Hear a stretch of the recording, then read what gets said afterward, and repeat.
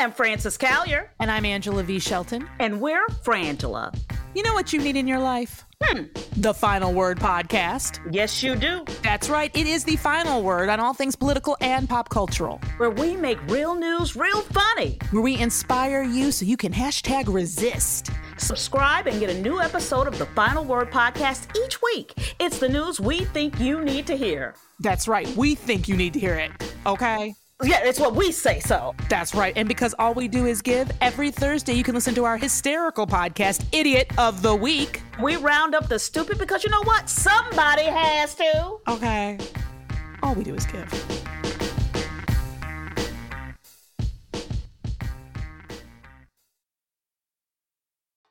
Hi, I'm Liz Winstead. I'm Moji Alawode Al. And we're the hosts of Feminist Buzzkills, the only weekly podcast that helps you navigate the post-Roe hellscape.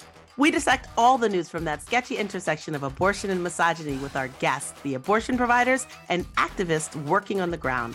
Plus, we have amazing comedians to help us laugh through the rage. Feminist Buzzkills drops Fridays wherever you get your pod fix. Listen and subscribe, because when BS is poppin', we pop off. MSW Media.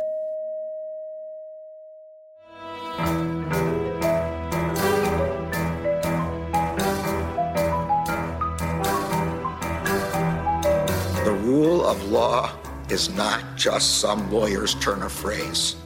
It is the very foundation of our democracy. The essence of the rule of law is that like cases are treated alike. That there not be one rule for Democrats and another for Republicans, one rule for the powerful, another for the powerless, one rule for the rich and another for the poor, or different rules depending upon one's race or ethnicity.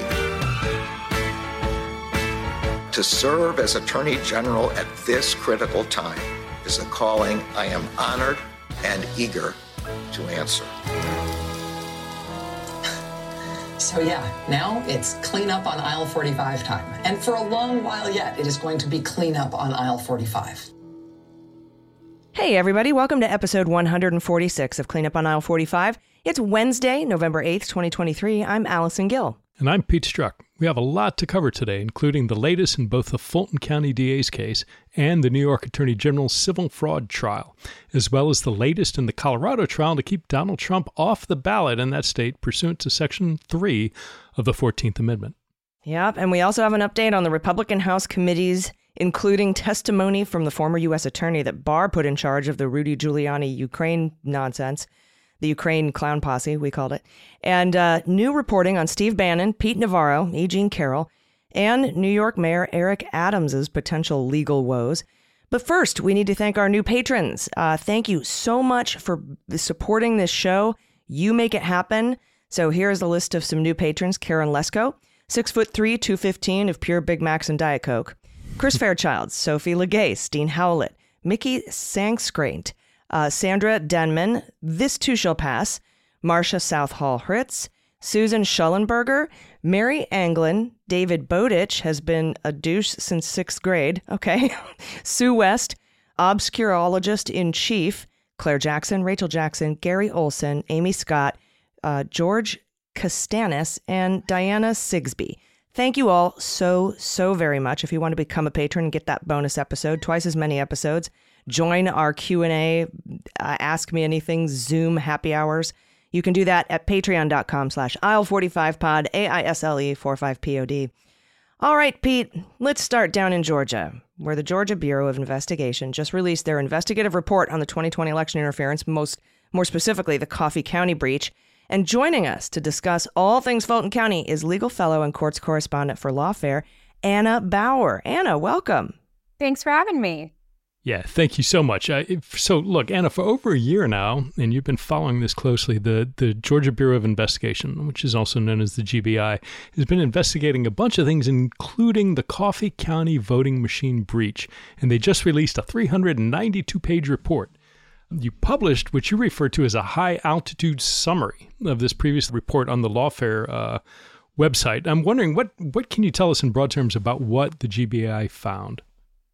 Right. And so just for some background so that folks can keep these things separate for context, the GBI investigation into the Coffee County voting breach was separate from the Fulton County District Attorney's probe into election interference, which it also ended up involving the Coffee County voting breach. But the GBI was solely just focused on, in this instance, on what was happening in Coffee County in the wake of the 2020 election and this breach that happened on January 7th, 2021, and then also throughout the month of January with additional third parties coming in and scanning voting equipment there. It's kind of hard to do a summary of what is in the report because it is, almost 400 pages and it doesn't really give you a narrative. It's more structured like a police report where the investigators are kind of taking you through different aspects of the evidence that they compiled or that they analyzed during the course of their investigation. But just to give folks a kind of narrative structure to it, in terms of what they compiled, it starts, I think, in November of 2020 in the wake of the election that Joe Biden won. And we go to Motley Plantation, which folks might remember is the plantation that is owned by Lynn Wood, who at one point was involved in Trump's post-election efforts to overturn the results of the election. The guy who hung up his law license before it was taken away from him, that guy? That guy. And there was kind of this assortment of different people in the Trump cinematic universe, as I like to call it, who assembled at Lynn Wood's property there. It included, as alleged in the GBI report, Sidney Powell, Mike Flynn. There was a man named Doug Logan there who was the head of the Cyber Ninjas group, which is later became involved in various efforts to forensically, quote, audit the election or election machines. Jim Penrose was there, who's this former NSA official who kind of became wrapped up in all this. So you have all these various folks who are assembled there. They took an early interest, according to the report, in getting access to voting machines and to voter data. And then we kind of jump to Sidney Powell executing an agreement with this company called Sullivan and Strickler that is based out of Atlanta and that does this kind of forensic audits of various computer systems. They make things called forensic images that are basically just like an exact replica of, a server or the data that's on a thumb drive. And they kind of just go in and are able to copy those things and have that information available to people like Sidney Powell. And there were some, early instances in which they executed this agreement for work in, it was anticipated to be Michigan and Arizona. There was also some talk of Nevada. So they had like these various states that they were looking at trying to use Sullivan and Strickler to do these kinds of jobs where they would go in and get voting data and get various kind of images of election equipment. So we go from executing that agreement in which Sidney Powell is kind of making arrangements with Sullivan Strickler to have this continuing arrangement to then jumping forward to December 31st, 2020. That's New Year's Eve. And there is a man named Preston Halliburton, who's an attorney in Georgia. And he sends, according to the GBI report, an email in which he's requesting, under a purported open records request, he's asking the election supervisor, whose name is Misty Hampton. She has now been indicted in Fulton County. He asked her for various different ballots, scans of original ballots from the 2020 election, any ballots that have been discarded. So various things that he's asking for, but not, keep in mind, asking for images of the server, of the poll pads, of all these various different devices that are used within election equipment and election systems. He's not asking for that. So it's a much more limited request. She responds by saying, hey, y'all are welcome to the elections office anytime. And I mean, she literally says, y'all are welcome to our office anytime. And that later becomes relevant because that is what Sidney Powell's attorney, Brian Rafferty, will later argue is this so-called letter of invitation that authorized what happens next. So then we fast forward to January 6th. Of course, the attack on the Capitol happens. As that is going on, sometime between 12:30 p.m. and 2 p.m., in the report, they mention that Rudy Giuliani in his January 6th committee depositions talks about phone calls that he's having with a man named Phil Waldron, who's one of the guys who's been kind of involved in these efforts to forensically audit different election systems. And Rudy Giuliani says that they have a conversation about potentially getting more access to voting machines in Georgia. And then we go to around 4 o'clock that same day on the 6th, and the GBI report notes that that's when text messages start being exchanged between Misty Hampton, the election supervisor, who is telling someone, oh yeah, Scott Hall, who again, folks might recognize that name because he's been indicted in Fulton County in connection to this stuff. Scott Hall was messaging or was on the phone with Kathy Latham talking about scanning ballots that they, had talked about previously. So then the very next day, that's when Sullivan Strickler, this team that had been involved with Sidney Powell previously, that had an existing contract with Sidney Powell, came down to Coffee County, Georgia. Scott Hall charters a plane that he flies in, and he brings another guy that tags along with him. And they come in and spend the whole day in the elections office and copy virtually every piece of elections equipment that is in there. The GBI report makes clear that this is then later paid for by Sidney Powell's charity, Defending the Republic.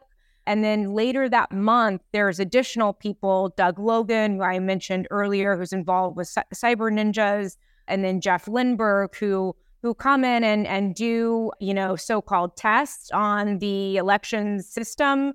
They will later say that they did not, touch any of the equipment themselves, but just directed the election supervisor, Misty Hampton, to do various tests. And then a month later, Misty Hampton ends up resigning, purportedly because of falsifying timesheets. But that is kind of where we leave the story. Oh, and I should also mention, because this is one of my favorite details, or not favorite, one of the most interesting details. It can be your favorite. Yeah. The night that Misty Hampton resigned, purportedly for falsifying her timesheets, is also the same night that Mike Lindell's private jet flies from Mar-a-Lago to D.C., and then along the way from D.C. to Texas, makes a 2-hour pit stop in Douglas, Georgia. And he will later claim that it's because he was making a pit stop to get cooling towel samples from Hardee's. He was going to Hardee's. Exactly. And Misty Hampton, in a deposition in the civil suit, will plead the fifth in response to questions about Lindell's visit. But that does not receive much attention in the GBI report, but I just did want to mention it for folks because it's a very intriguing detail. It's interesting to me that the GBI mentions Lynn Wood's place, because I think that's in South Carolina, right? The plantation. Right. Mm-hmm. Do they, and this whole crew, also, if memory serves, along with like Catherine Freeze was another name, they were flying around not only to Coffee County, but also going up to Antrim County in Michigan, going out to Maricopa County, not all of them all together, but like Patrick Byrne and Mike Lindell allegedly were leasing airplanes, and Rudy would like throw pictures up on social media of them in a private jet. Does the GBI report talk about activities in other states beyond that initial sort of like opening scene in South Carolina? No, they don't. And I mean, I have to say that if we want to get into kind of, and I'm still writing a piece, an analysis piece, digesting and kind of talking about what I think about the GBI report, but to me, one of its most defining features is what it omits and what it's missing, because there's a lot there that it seems to me that if you're trying to build a prosecution, or at least just get to the truth of who would be most culpable, and you're trying to find out, who was involved in planning this, not just who was there and who was present on January 7th and later in the elections office, you would be looking at context clues like, okay, there was this kind of a larger pattern or effort to get access to voting machines, but that really doesn't feature very much in the GBI's report. Maybe it's because they felt it was in the supporting files potentially. And so they just didn't bother to summarize it in some of these little investigative summaries that I kind of mentioned, because it is very police report-like. Like, it's not necessarily trying to give you a narrative and give you context.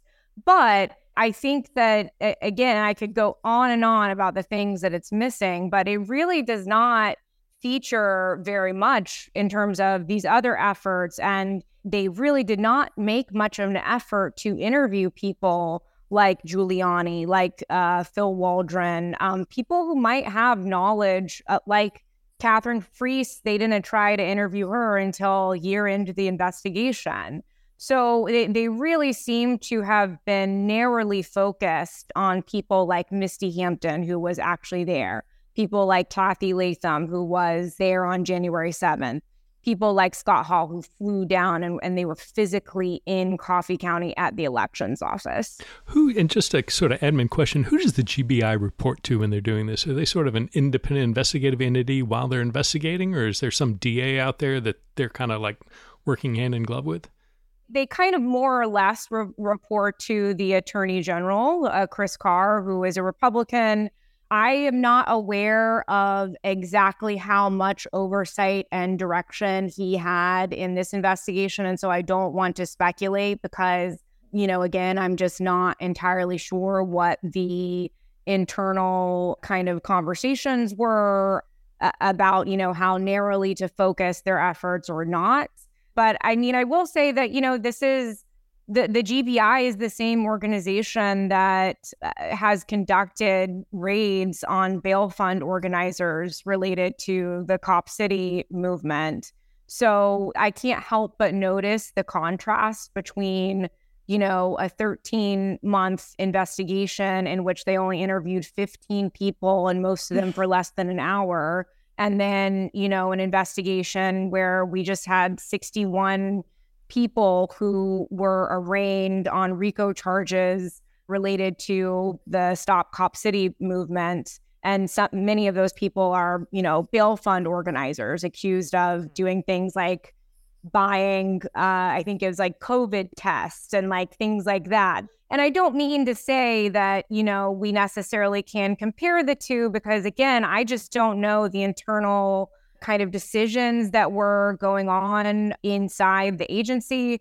So I don't want to make too many assumptions about that. But I will just say, to me, again, the thing that's the most defining about this report, even though it is lengthy, it mainly relies on information that was already out there through civil litigation and through the January 6th committee reports.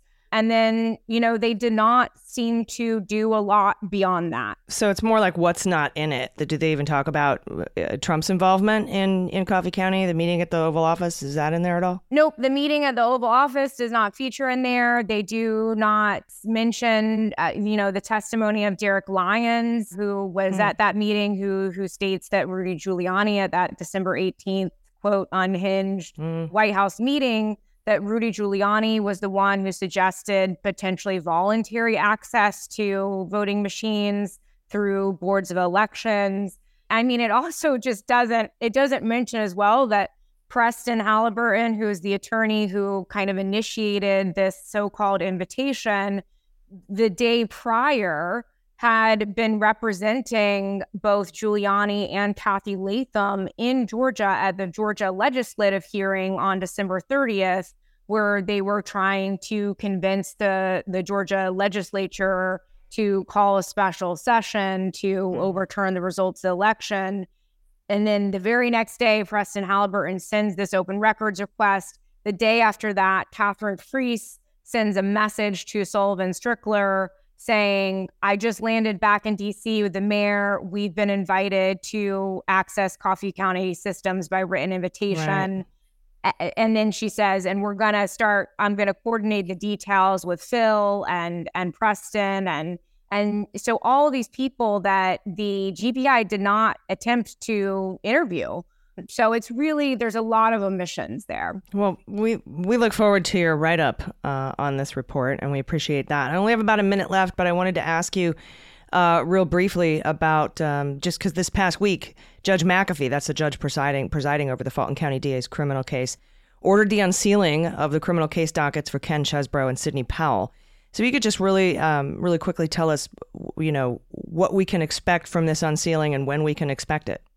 Right. So I think as background, it's important to say that under the Georgia's First Offender Act, something that you can do is when you enter your plea, you can request that your case be sealed. The reason for that is because eventually, if a person complies with the requirements of the act and stays out of trouble, they can get their conviction erased. And all of these pleas that we've seen in Fulton County, Jenna Ellis, Scott Hall, Ken Chesebro, Sidney Powell, they have gotten first offender status, which means that eventually, if they comply with all those conditions, they can have their convictions essentially erased.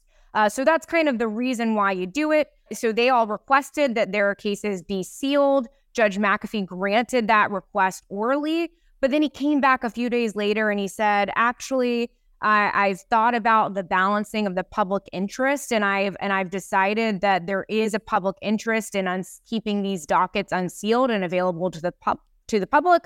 So he's ordered them unsealed. As far as what we can expect from them, I actually do not know, Allison, if we're going to get those apology letters that people have been wondering about.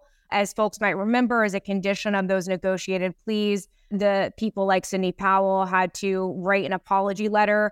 I am still not entirely certain that we will see them anytime soon. So unfortunately, I don't have an answer for you on the timing and kind of what we might see added to that docket, but I certainly will be keeping tabs on it. Yeah, definitely follow Anna Bauer on Twitter, because I'm sure the second those come out, whatever it is, you'll be on top of it. We appreciate your dogged reporting, and thank you so much for coming on and explaining this to us. Thank you for having me. All right, everybody, stick around. We've got a lot more to get to, so we'll be right back.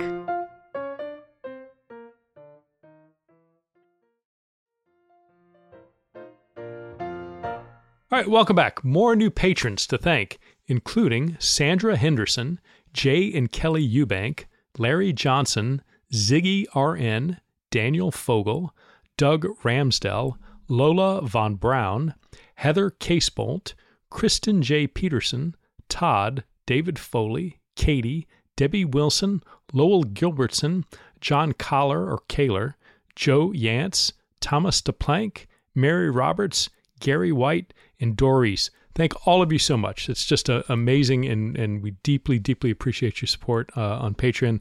You make this show go. You make all of this possible, and we simply could not do this without having you as part of the team. So thank you all very much. So from Georgia, let's now head up to New York, where for the past several days, Judge Engoron has heard the testimony of Donald Trump Jr., Eric, and today, Donald Trump himself.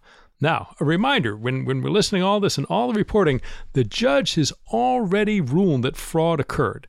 This trial is to determine the amount of disgorgement and what other penalties the Trumps will face, including but not limited to receivership, dissolution of the business, and revocation of business licenses.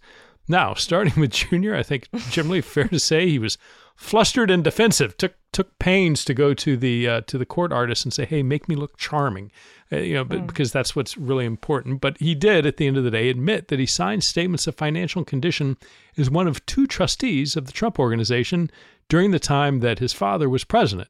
The AG introduced a document showing that Trump Sr. signed back on as a trustee on January 15th, 2021. Now, why is that important? Because, of course, if you truly believed that you had won the election and you were still president, the entire reason you removed yourself as a trustee, if you're Donald Trump, was because you didn't want that conflict during the time you were president. So on the 15th, January 15th, he was eager and ready to sign back on. So, keep that in mind as you assess whether or not Trump truly felt and believed that he had won the 2020 election. Yeah, I tweeted that. I tagged the Justice Department. Just heads up. Yeah, if you want to know what the truth is to Trump, look at money. I mean, anything done with money is going to be about the most truthful thing, or speaking to the most real version of events. That it's all about the money. So, Junior, of course, was followed by Eric, and then at this point during that testimony, Kise, one of Trump's attorneys, went after the judge's law clerk again, and Judge Engoron expanded the gag order to include Trump's attorneys. And Kise based his claim of bias on a single hint when he said, well, what is the, and was asking him, and had the attorney talk about it and say, what is it that, you're basing this allegation of bias? And Kise brought up one Breitbart article. And so, it's, if you're going to go take on the judge, if you're going to go claim and make, allegations of bias, perhaps Breitbart, one article and only one article is not the case that you want to stand on if you're doing that. Now, Engoron said, quote, "You can say anything you want about me. There's no gag order about me." And that has been taken advantage of. So it's interesting to me that both in New York and Judge Chutkan in the federal court down in D.C. is doing the same thing, that the gag orders, both Judge Engoron and Judge Chutkan have said they've excluded themselves from the gag order, saying essentially don't talk about staff, don't talk about prosecutors, don't talk about witnesses, but when it comes to me, the judge, I'm not going to gag you on that. Yeah, but Eric was the same as a junior. It started out, I don't know anything, I don't do anything, I pour concrete. That's what Eric said. I'm a construction guy, I wear a yellow hat. But then by the end, of course, he's cornered. You sign this, you sign off on this for Mazars. Did you sign this? Is this your signature? Is this your email? And he has to admit to that. So those two, it didn't go well for Team Trump. And then, of course, we had Donald Trump himself testify on Monday for about 4 or 5 hours, I think. And we should bring up first, Rolling Stone reported the night before Donald Trump took the stand that Trump's strategy is spite and unbridled antagonism to intentionally provoke the judge to overreact. That's their whole strategy. That's it. That's their legal strategy. Now, Chuck Rosenberg told, he said on MSNBC about a potential appeal that the judge has been professional and restrained. The judge has made a good record, meaning his writings and rulings have been clear. So if the strategy was to goad him into making an error, Trump won't likely succeed on appeal. He says appellate courts look at the entirety of the trial. So while there were a little bit, fireworks here and there, Chuck Rosenberg and every legal expert that has commented on that agrees that the judge has been well within his rights here, or job within the scope of his job. The testimony of Donald Trump was contentious early on, but it calmed down as the day went on. And Engoron was not taking his bait. But he did yell at Alina Habba to sit down, which she did. And then later she said, "No one tells me to sit down." It's like, you sat down, whatever. Never surrender. He says as I surrender, right? Yeah. And then the judge said if Donald Trump didn't rein it in and stop obfuscating, that he would take every negative inference, because the trier of fact, which is the judge in this case, not a jury, can do that. Now, Trump admitted he signed a guarantee document with Deutsche Bank that said in order to induce lending. And that was probably the big thing of the day. You know what I mean? That was like the big admission of the day. They eventually got Donald Trump to stop soapboxing about how the judge hates him and his properties are worth billions of dollars. And my stuff is undervalued. Case closed, he actually said at some point. But he did admit that he signed on page 104 a guarantee with Deutsche Bank that this was in order to induce lending. So that was a big deal. Yeah, and part of it is, Trump has tried to hang his hat on, like, look, we paid everything back, everybody made money, it was all reasonable. But the point is, no victim. They were able to talk about this some. Is like, look, when you inflate your assets, you're going to get a more favorable interest rate on a loan. It happens with individual loans, as if you go out and try and get like a home equity loan or something that you're putting up whatever the collateral of your assets are, the more you have, the more favorable rate you're going to get because the risk isn't as large. And so by inflating the value, the argument is, and it's a very reasonable argument, by inflating his assets, Trump was able to get a more favorable interest rate because the bank didn't see him as large as a risk as he actually was. And so what New York State is saying is actually there were, I think it was $186 million of lost interest that had Trump been honest, the interest rate of the loan would have been higher and he would have ended up paying more profit. So that in fact there was lost profit to the bank because of Trump's misstatements. But when talking about the misstatements, it was also hilarious. He said, look, he told the court he didn't know his penthouse square footage was overstated, But Trump himself told Forbes that it was 33,000 square feet. And Najee said, well, it's because they included the roof and the elevator shafts. The elevator shaft. Because those are really long elevator shafts. They go all the way down.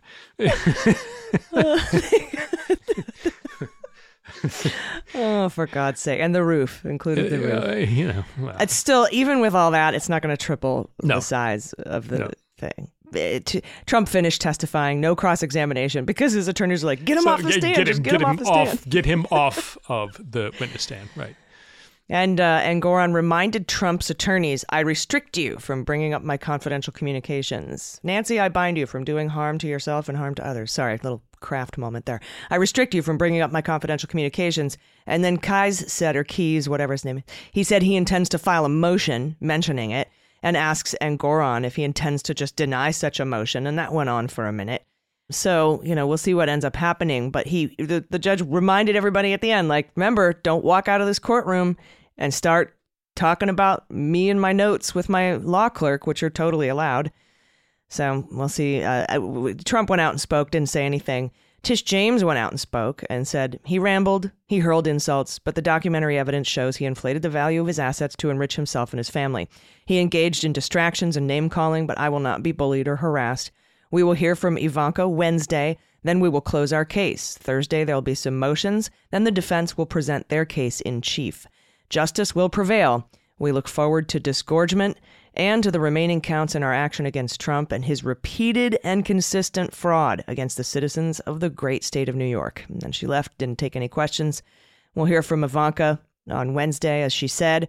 And by the way, one of the best parts of today was Trump was asked about a document, his signature on a document from 2021. And he says, I don't remember that. I was too busy dealing with China and running the White House and dealing with Russia and blah, blah, blah. And the lawyer had to remind Donald Trump that he was not, in fact, the president in 2021.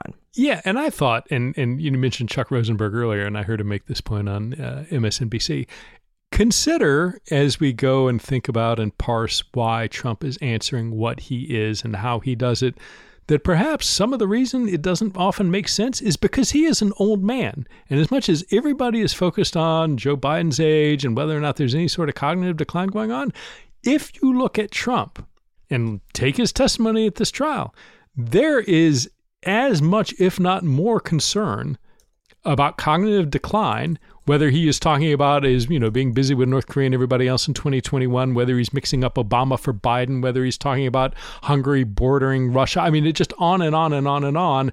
There are little indicia of cognitive decline that are, in my opinion, far greater than Joe Biden. So, I thought that was a good point. And, I don't see any with Joe Biden, honestly. No. I mean, he sounds like an old man, but he is, again, completely there. I haven't ever seen anything where, there are occasionally time where, God rest her soul, Senator Feinstein or Chuck Grassley, you listen to him and you're like, oh, gosh. Or Mitch. Gosh, that's right. There's some aging going on there, but I've not heard ever Biden make gaffes like that. So other than his physical age, when you talk about mental acuity, it's not even close in favor of Biden. Nope.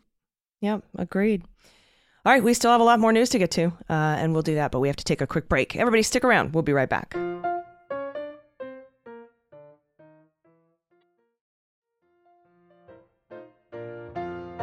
Hey, everybody, welcome back. We have more patrons to thank. Thank you so much to Rebecca Hamilton, Jana, Mike Busey, Jenna Nash, Michael Dreyer, Paula Keys, Shauna Smith Heart-Souls, Michael Martin, the Sixth Sixth Sheep's Sick. Nicely done.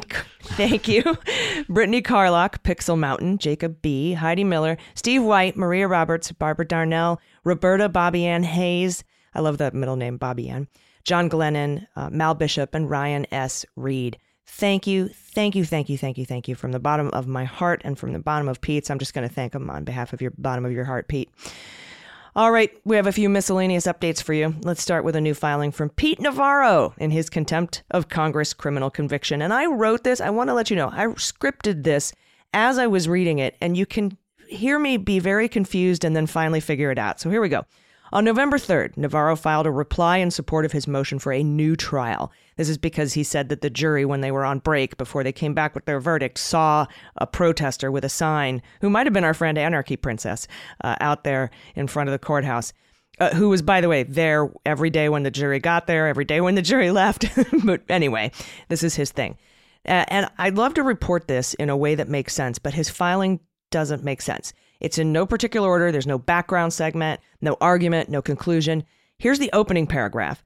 Of course, the court will recall government counsel's unequivocal observation after the jury had returned its verdict. Counsel had just entered the courthouse through the John Marshall Park and saw no protesters or other activity that could have influenced the jury that had just provided their long-sought conviction of defendant Dr. Peter K. Navarro.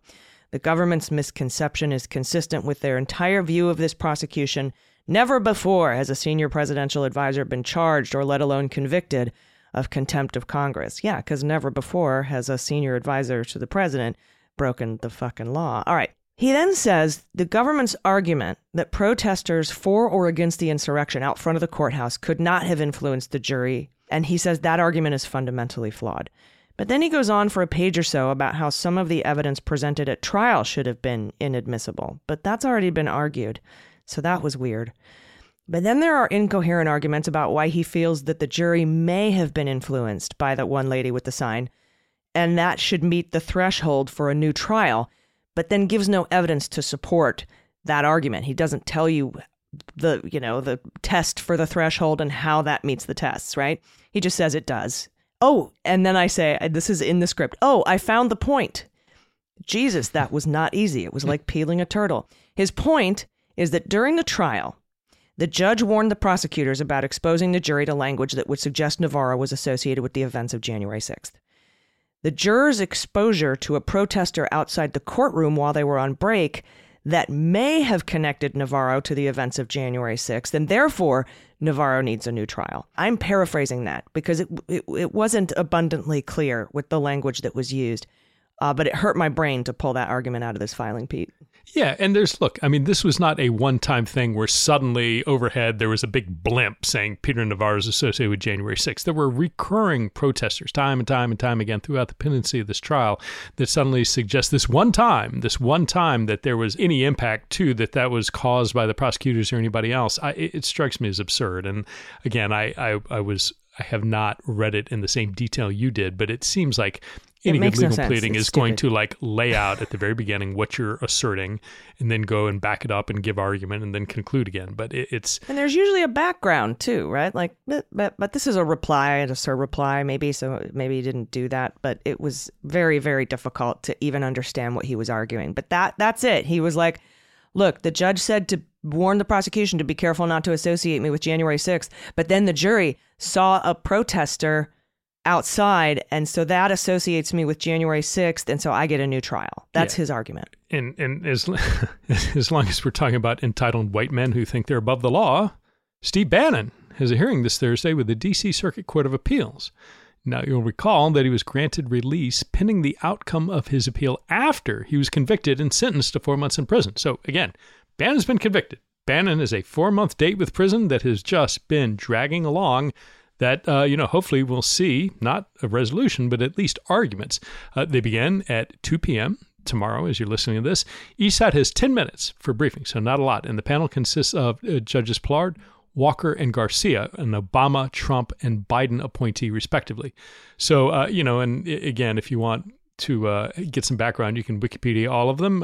Judge Walker certainly has a very... let's just call it an interesting background, as you might expect, coming from a Trump appointee. He spent all of a hot minute as a district court judge before he was then nominated and quickly pushed through by a Republican Senate confirmation into the D.C. Circuit Court of Appeals. I think he's about 42 years old.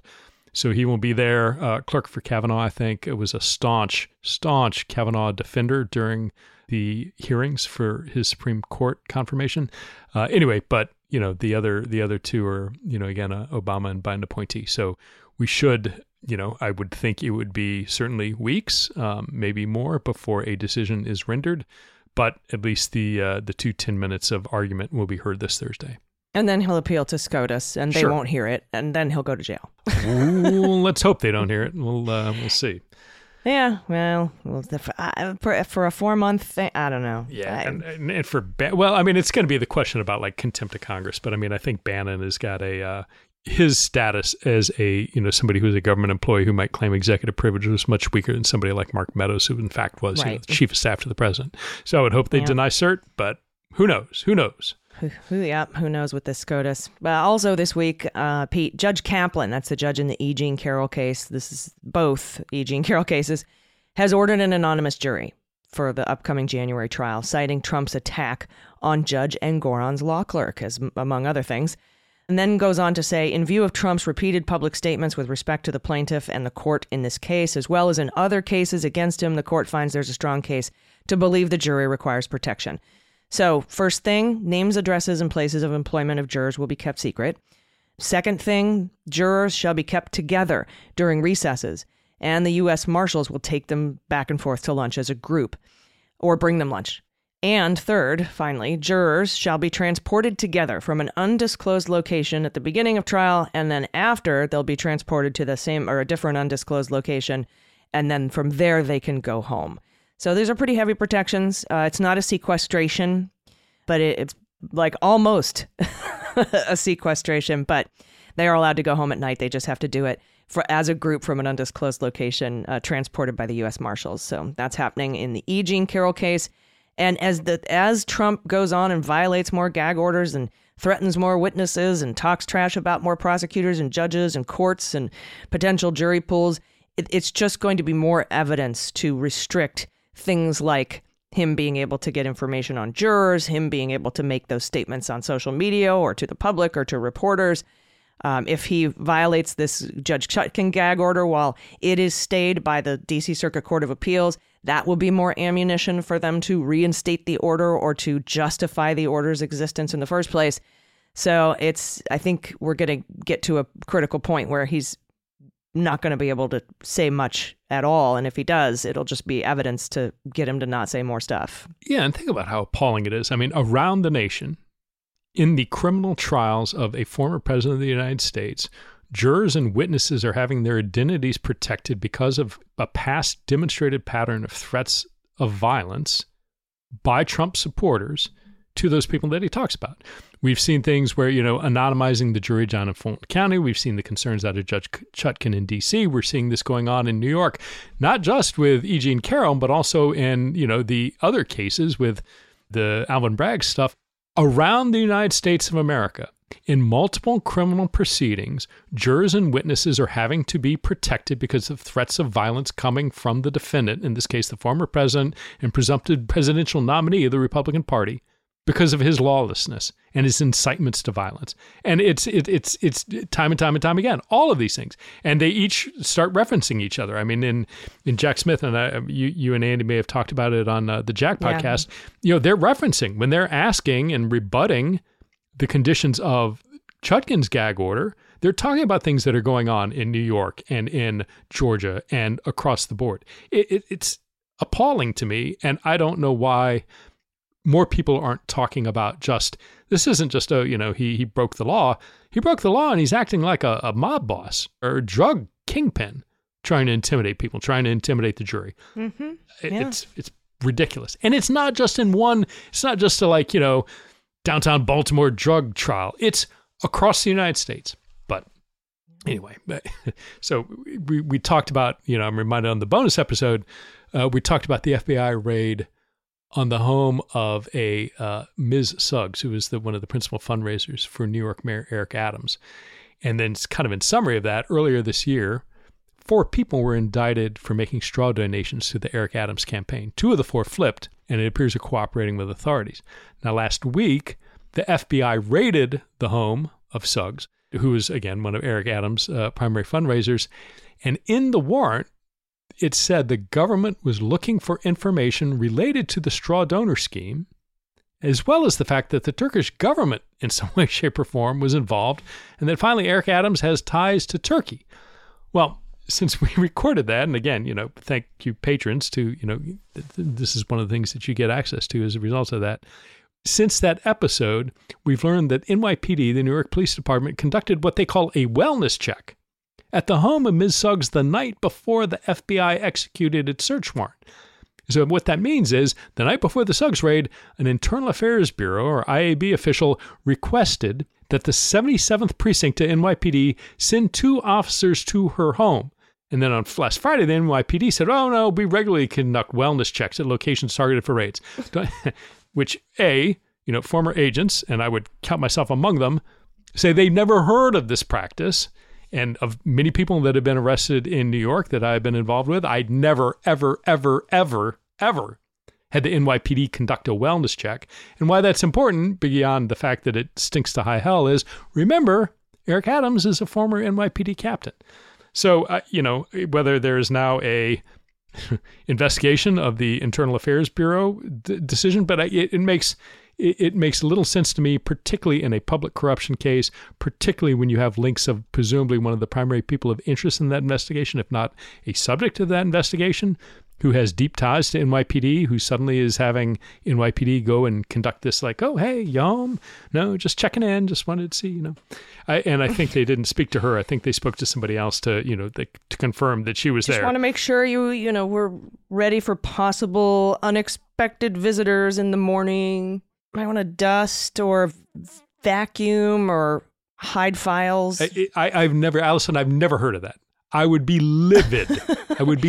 And I hope that there's somebody's looking into this particular part of, because did the FBI, somebody in New York field office, tip off the NYPD? Did the NYPD tip off? Right, and so the way that normally happens, if you're going to have law enforcement activity, you definitely want to tell local law enforcement that you're going to be in the area, and usually that's like, hey, because neighbors see something, they may see cars with lights, they don't know if there's something dangerous, they call in wanting information. So so then maybe FBI told the NYPD, and then typically you'll do, hey, look, we're going to do, we'll be engaged in law enforcement activity. It could be very vague, right? Tomorrow morning we're going to engage in law enforcement activity on this particular block, on this street. Got it. Or it could be, at this address. And so sometimes, if you get a particular address, then it starts getting, and then there are all kinds of worries about, part of the goal in any FBI field office, you typically have task force officers from the local police force. So in, New York, you'd have a bunch of NYPD task force officers, and you might give them a heads up, somebody who's sitting there working on the, public corruption squad, or certainly on the Joint Terrorism Task Force. You'll just give somebody a heads up. So then my question becomes, did somebody at IAB or NYPD that's what smells. Feel the need to, that's what stinks. So. I mean, I am racking my brain for a legitimate reason to need a wellness check. We do them all the time. Nope. Yeah. Nope. Well, also something that's going on this week. Colorado, there's a trial to keep Donald Trump off of the ballot pursuant to Section 3 of the 14th Amendment because he aided and abetted or participated in an insurrection. And activist Amy Kramer testified in this trial on Thursday. She said supporters believe that the 2020 presidential election was stolen, though she had no idea who did it. On the second day of Trump's 14th Amendment disqualification trial, the defense called her, Amy Kramer, who helped plan the January 6th rally that would turn into an insurrection. Voters have sued to keep him off the ballot based on what, that Civil War era clause in the 14th Amendment. And at one point, a lawyer representing the voters asked Kramer why she had called the 2020 election a coup. And she said she was speaking metaphorically about the people who stole the election. And then when asked who stole the election, she said, I don't know who did it, but they did. And then there was, and they're like, dark strangers. I think the guy said back to her, she's like, I just don't know who. And then there was also testimony from Kash Patel, who tried to claim that Trump called out the National Guard. But he was wonky about it, right? He didn't say that he tried to call out the Guard on January 6th. He said he tried to do it in meetings ahead of time, but he couldn't testify what meetings, when, or where. And we know the Secretary of Defense, Chris Miller, testified to the January 6th committee that Trump never called out the Guard at any time on any day. But Kash insisted he'd heard Trump say it several times in meetings, but he, again, didn't have any details. We'll keep you posted on this trial. There's going to be one in Michigan. There's going to be one in Minnesota. So who's in charge of this defense witness list? Is James Comer moonlighting? Is he going out to Colorado? I've got the perfect set of people to come testify.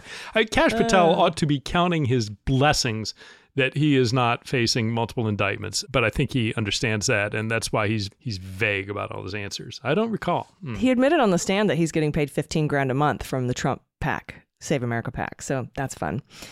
Didn't he also pay $5,000 for one of Comer or Jim Jordan's witnesses? Yeah, or something? He's affiliated with some organization that's lining up, ostensibly lining up people not only with counsel but also with employment, and I forget the arrangement of whether he's referring them to that group. There's a couple, at least one or two folks who used to work for Chuck Grassley.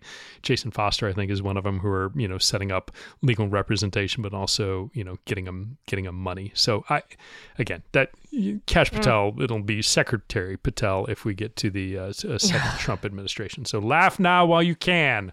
Yeah, before they invoke the Insurrection Act and come and take your microphone away. Which, they will. Yeah. And speaking of the House, we have a couple of stories to get to about the House of Representatives, and we'll do that. But we do need to take a quick break, so stick around. We'll be right back.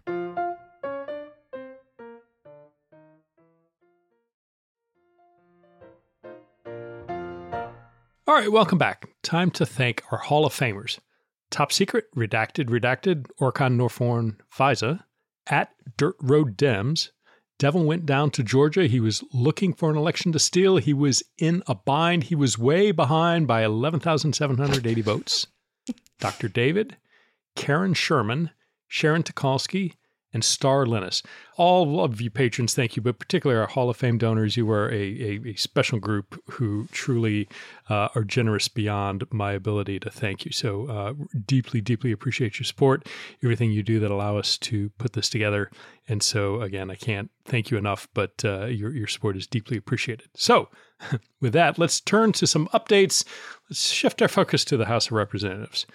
So first, from CNN, the U.S. attorney, who in 2020 vetted unverified claims from an FBI informant about alleged Ukrainian bribes paid to the Bidens, recently testified to House lawmakers that he found some of the material credible enough to pass the tip along to the prosecutor leading the Hunter Biden criminal probe. However, the former U.S. Attorney Scott Brady also said in his House interview that even though he corroborated some material from the informant, he did not determine whether the underlying Biden bribery claims were true. And he acknowledged that his team never reviewed some key evidence that undercut the bribery claims.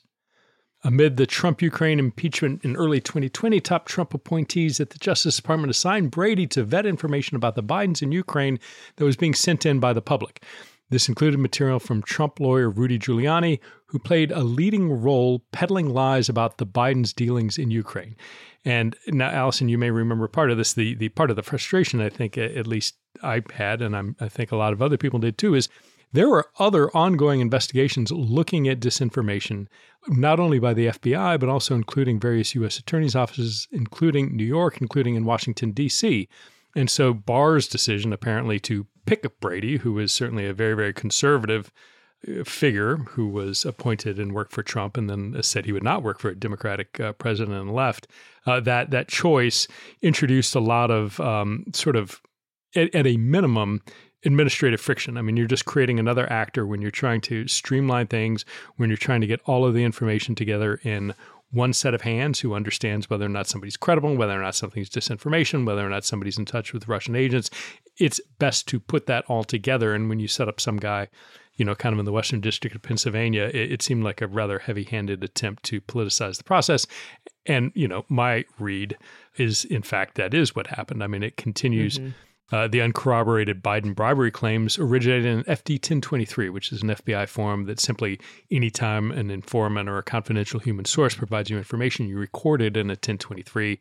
That, or, confidential human source, you'll hear the acronym CHS. Anybody in the FBI is going to talk about having a CHS, is how that's referred to. Now, Brady said that, quote, the 1023 had indicia of credibility sufficient to merit further investigation, unquote. So his team handed it off to David Weiss. Now, Brady acknowledged that he did not review some exculpatory material regarding the supposed bribe. He said his team never saw an interview that Zlochevsky gave to Giuliani ally Lev Parnas, because that was in the hands of New York, both the U.S. Attorney's Office in New York and the FBI, where he undercut what he supposedly told the FBI informant about bribes. Brady also said he didn't review a public denial from then Ukrainian President Petro Poroshenko that Joe Biden tried to pressure him to end the Burisma investigation. Quote, had we been aware of this, we would have definitely shared that with Delaware when we shared the 1023 with him. So again, this strikes me, this is like a little mini John Durham. We don't really know what's going on. We don't really know what Russia was doing in 2015 and 2016, but we're going to cherry pick some information originating from Rudy Giuliani in isolation, not have the benefit of all these other witnesses and what they're saying, what Lev Parnas and whatever recordings or anything else he's telling us, what information the U.S. intelligence community might have about the fact that Rudy Giuliani is being targeted and successfully targeted by Russian disinformation.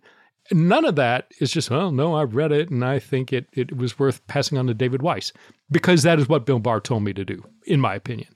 So I don't know. I mean, I don't know what you think. I'm waiting to see. I haven't seen the full transcript yet, but the fact that, James Comer has not eagerly rolled it out onto the Weaponization of Judiciary Committee website tells you a lot about what is or isn't in that interview. Well, yeah, and that's the reason you haven't seen the full transcript yet, right? Because it's devastating to Comer's case.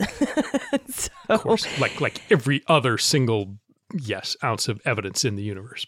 Yep, and our friend Representative Jamie Raskin put this all in a letter to James Comer this week.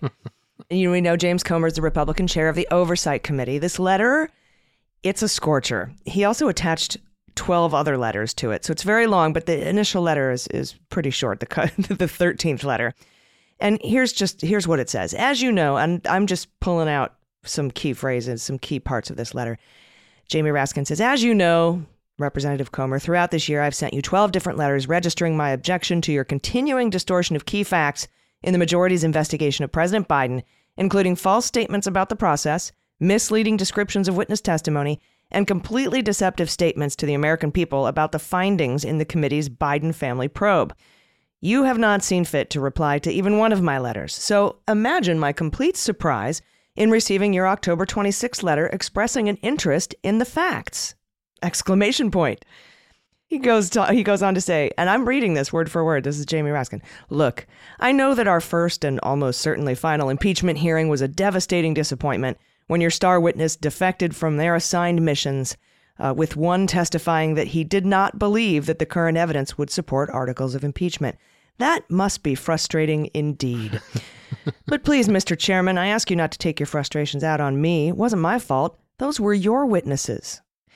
Since that hearing, you claim to have uncovered yet more bombshell evidence, bombshells in quotes, that again proved to be a resounding dud. For example, last week, you eagerly hyped the shocking revelation that, when he was a private citizen, Joe Biden committed the apparently unforgivable sin of lending his own brother James $200,000, which James repaid 48 days later. Furthermore, just last week, 2 U.S. attorneys, Scott Brady, that's who you were just talking about, Pete, who served as President Donald Trump's U.S. Attorney for the Western District of Pennsylvania, and Martin Estrada, the current U.S. Attorney for the Central District of California, became just the latest witnesses to debunk your theory of political interference in the Hunter Biden investigation through the manipulation of David Weiss. So now, in a hopeless effort to reheat the stale leftovers of an indigestible conspiracy theory and serve them up for the GOP's impeachment drive, you're going back to the discredited and debunked Ukraine Burisma allegations concocted by Rudy Giuliani and his right-hand man, Lev Parnas, both of whom you now refuse to call as witnesses before this committee. Your statements about this Form FD 1023 are just one illustrative example of your misrepresentations and distortions of key investigative facts in this investigation. For example, you have also falsely claimed that witness interviews actually conducted by committee staff never happened, referred to a fugitive from justice charged with multiple felonies as a very credible witness, suggested you were present at a transcribed interview that you did not attend, repeatedly mischaracterized the statements of witnesses in interviews while refusing to publicly release the interview transcripts. That's what I was talking about there. Claimed that the National Archives and Records Administration failed to turn over records to the committee when they were actively cooperating. You wrongly claimed that a transcribed interview suggested the president was involved in his family's business dealings. You incorrectly asserted that suspicious activity reports, which you routinely mischaracterize as bank violations, implicate President Biden in wrongdoing. You dishonestly suggested that the president had the prosecutor of Ukraine fired as part of a bribery scheme. You falsely accused the Biden-Harris administration of obstructing the committee's investigation and interfering with a U.S. attorney's investigation, namely David Weiss. And you falsely denied the existence of bank records in the committee's possession. I'm attaching all 12 of my unanswered letters for your convenience and sharing them with the Republican members of the committee whom you invited to sign on to your letter. I eagerly await your reply and remain very truly yours, Jamie Raskin. He's fantastic. He also took like when the House Santos failed letter to censure the Santos letter, he took it and like circled and redlined all his grammar errors and like corrected it, and then also said it's not you can still resign essentially, or it's not too late. Yeah. P.S. It's not shameful. Or it's not shameful to resign, right? Just a gem of a man. National treasure. All good points, none of which will be responded to because it's a complete load of crap. And, last I heard is that they're talking about potentially calling Hunter Biden and, potentially other Bidens as witnesses as early as next week. Just you got to have some, continued stumbling along for that committee. I mean, all this information went to David Weiss. David Weiss didn't bring charges. They reached a sort of plea deal. And when Hunter Biden's lawyers found out that it wasn't a transactional immunity deal, they said, no, we're not. Fuck this deal. We're going to plead not guilty. Go ahead and charge us, big fella.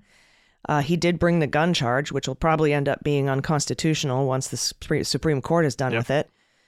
Which makes the other 2 charges immaterial for lying on the form to get the gun. And so, there haven't been any tax charges at all. And that's probably for several reasons, 2 of which are, first of all, there's probably not enough to bring charges. I mean, normally Department of Justice just sues or does a civil thing like, hey, you owe us $2 million in taxes, Roger Stone, pay it. Giuliani has been accused of the IRS for not paying $550,000 in taxes. They're like, just pay him. He hasn't been charged.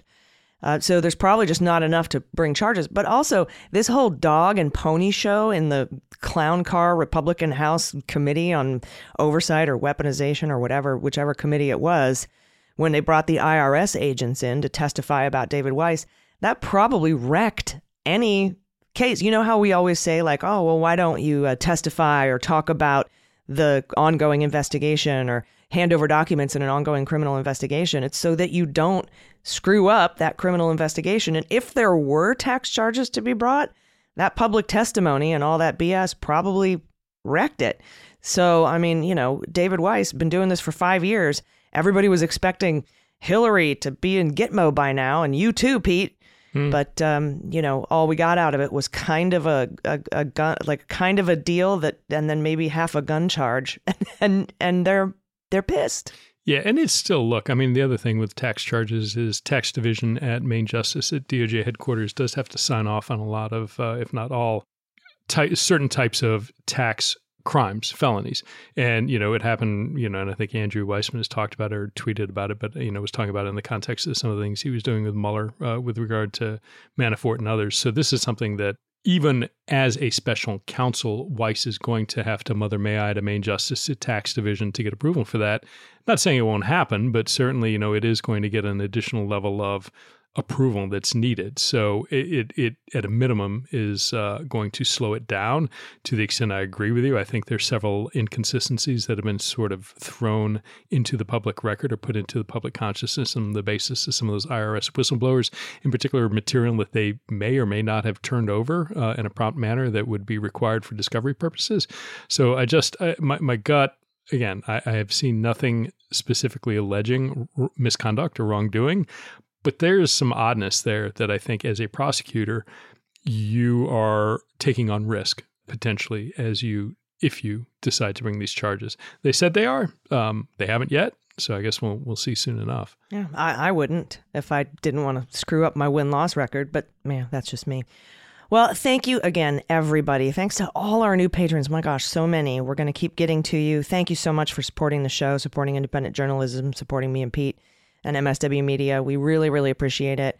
If you want to become a patron, that's patreon.com/aisle45pod, AISLE45POD. I hope everyone has a wonderful rest of your week and enjoys the Ivanka testimony. We'll be talking about that on Poor the next Ivanka episode. separated the hardship of separation from her family to go testify. Yeah, it's a school week. It's real hard for my 19 nannies to, coordinate without me there. Anyway, thank you again so much, and we'll see you next week. Any final thoughts before we get out of here, Pete? Nope, all kinds of stuff going on. So we are rolling into the holidays with a full plate of everything Trump. So look forward to talking with everybody next week. All right, we'll see you then. I've been Allison Gill. And I'm Pete Strzok. Cleanup on Aisle 45 is written, researched, and produced by Allison Gill, with editing by Molly Hockey. Our art and logo design are by Joelle Reeder and Moxie Design Studios, and our music is composed and performed by Adam Orr. Cleanup on Aisle 45 is a proud member of the MSW Media Network, a collection of creator-owned podcasts dedicated to news, politics, and justice. For more information, visit mswmedia.com.